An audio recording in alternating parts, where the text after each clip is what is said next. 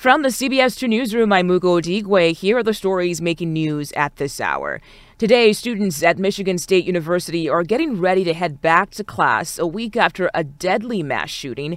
While a sense of normalcy is the goal, grieving and reflecting are priorities.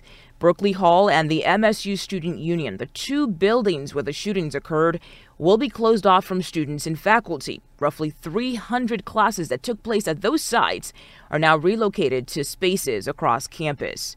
Illinois State Police are investigating after an SUV with 6 people inside was shot multiple times on I-57 near 111th Street. It happened after 10:30 last night.